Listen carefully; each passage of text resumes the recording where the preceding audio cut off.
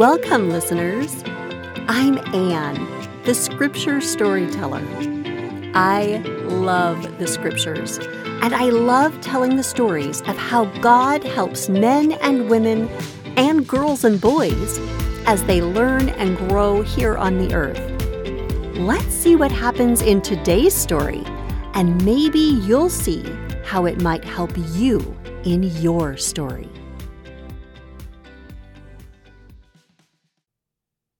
Hello, listeners. Today's story is from the Book of Mormon in Alma, chapter 18. When we left our story last time, Ammon had become a servant of King Lamoni in the land of Ishmael. And when a group of Lamanites had tried to steal the king's sheep, Ammon had fought them off.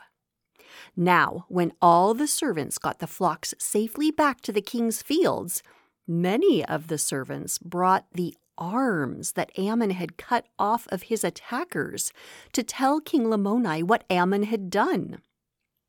And when the servants told the king the whole story of how Ammon had protected the sheep and fought off the other Lamanites all by himself, the king was absolutely amazed. King Lamoni said to his servants, "He must be more than just a man. Maybe he is the Great Spirit who has come to punish this people because of their killing." Now, the Lamanites at this time did not believe in God, but they did believe that there was a Great Spirit. Well, the servants answered the king and said, "If he is the Great Spirit or just a man, we don't know. But what we do know is that he cannot be killed by your enemies.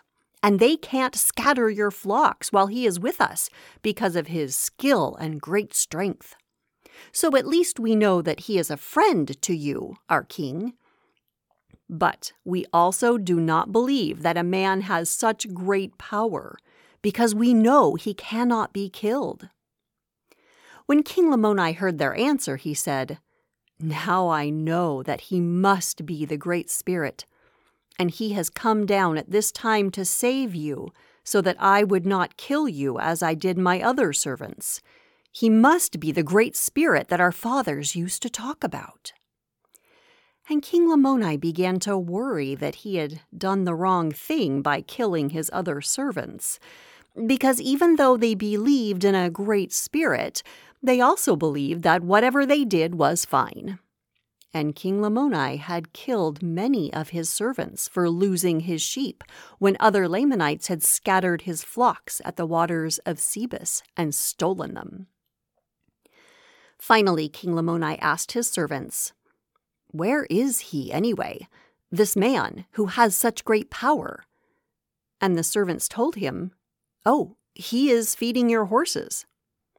Now, the king had commanded his servants that morning before they went to take care of the sheep that when they got back, they were to prepare his horses and his chariots because he needed to travel to the land of Nephi to a great feast that was being held by Lamoni's father, the king over all the land.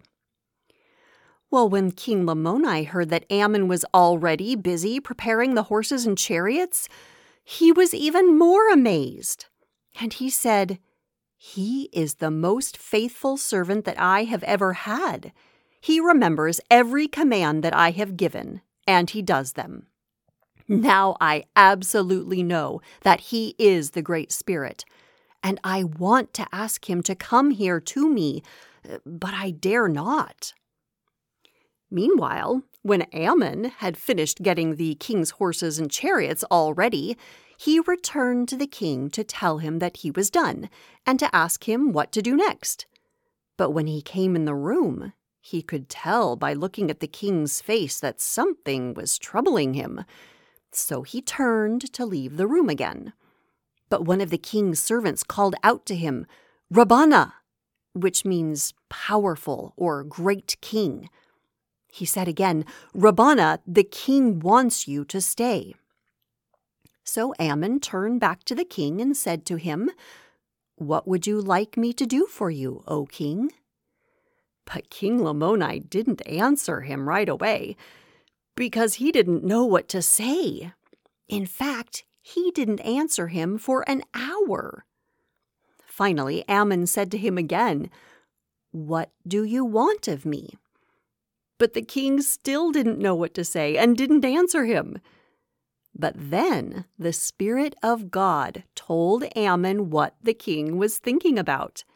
And Ammon said to him, "Is it because you heard that I defended your servants and your flocks, and killed 7 of the other Lamanites with a sling and a sword, and cut off the arms of others in order to defend your flocks and your servants? Is that what is making you so amazed? Why are you so amazed? I'm just a man, and I am your servant. So whatever you want me to do, if it is right, I will do it." Well, when King Lamoni heard this, he was even more amazed, because he realized that Ammon knew what he was thinking. But finally, King Lamoni said to Ammon, "Who are you? Are you the Great Spirit who knows everything?" And Ammon answered him and said, "I am not." And the king said, "How do you know what I'm thinking? You can tell me the truth, and tell me how you killed and cut off the arms of the other Lamanites who scattered my flocks. And if you tell me this, whatever you want, I will give it to you. And if you needed it, I would guard you with my armies. But I know that you are more powerful than all of them. Still, whatever you want from me, I will give it to you." Ammon knew exactly what he wanted. And he said to King Lamoni, "Will you listen to what I tell you? If I tell you how I did these things, this is what I want from you." And the king said, "Yes, I will believe all your words." And Ammon got exactly what he wanted. So he began to speak to the king boldly and said, "Do you believe that there is a God?" And King Lamoni said, "I don't know what that means." So Ammon said, "Do you believe that there is a great spirit?" And King Lamoni said, "Yes." So Ammon said, "The Great Spirit is God. Do you believe that the Great Spirit, who is God, created everything in heaven and earth?" And Lamoni said, "Yes, I believe that he created all the things on the earth, but I don't know what the heavens are." And Ammon said, "The heavens is where God lives with his angels." So Lamoni asked, "Is it above the earth?"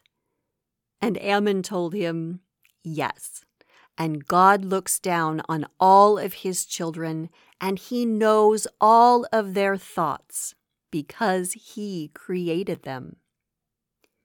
Lamoni said, "I believe everything you've told me. Are you sent from God?" Ammon said, "I'm just a man, but I have been asked by God to teach the truth to this people, and God's Spirit is with me and can tell me things and give me power to do things." And then Ammon began to teach King Lamoni and the other servants in the room. He told them about the creation of the world and about Adam and all the prophets written about in the scriptures, all the way until Lehi left Jerusalem. And then he taught them about Lehi's family in the wilderness, and what really happened with Laman and Lemuel and the sons of Ishmael. And he taught them all about what the prophets had written in the scriptures from Lehi's time all the way until their time. Then he taught them about God's plan for them and about how Jesus was coming to earth. And when Ammon taught all of these things, just like he had promised, King Lamoni believed all of it. And King Lamoni began to pray to God and say, "Oh God, have mercy on us. The way you have helped the people of Nephi, please help me and my people." And when he prayed this, suddenly he fell down, like he was dead. And his servants rushed over and picked him up and carried him to where his wife, the queen, was. And they laid him on a bed. And he lay there, like he was dead.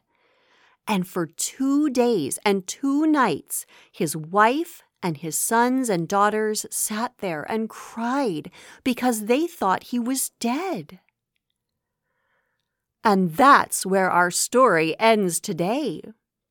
Next time, we'll hear about what happens to King Lamoni and all of his people.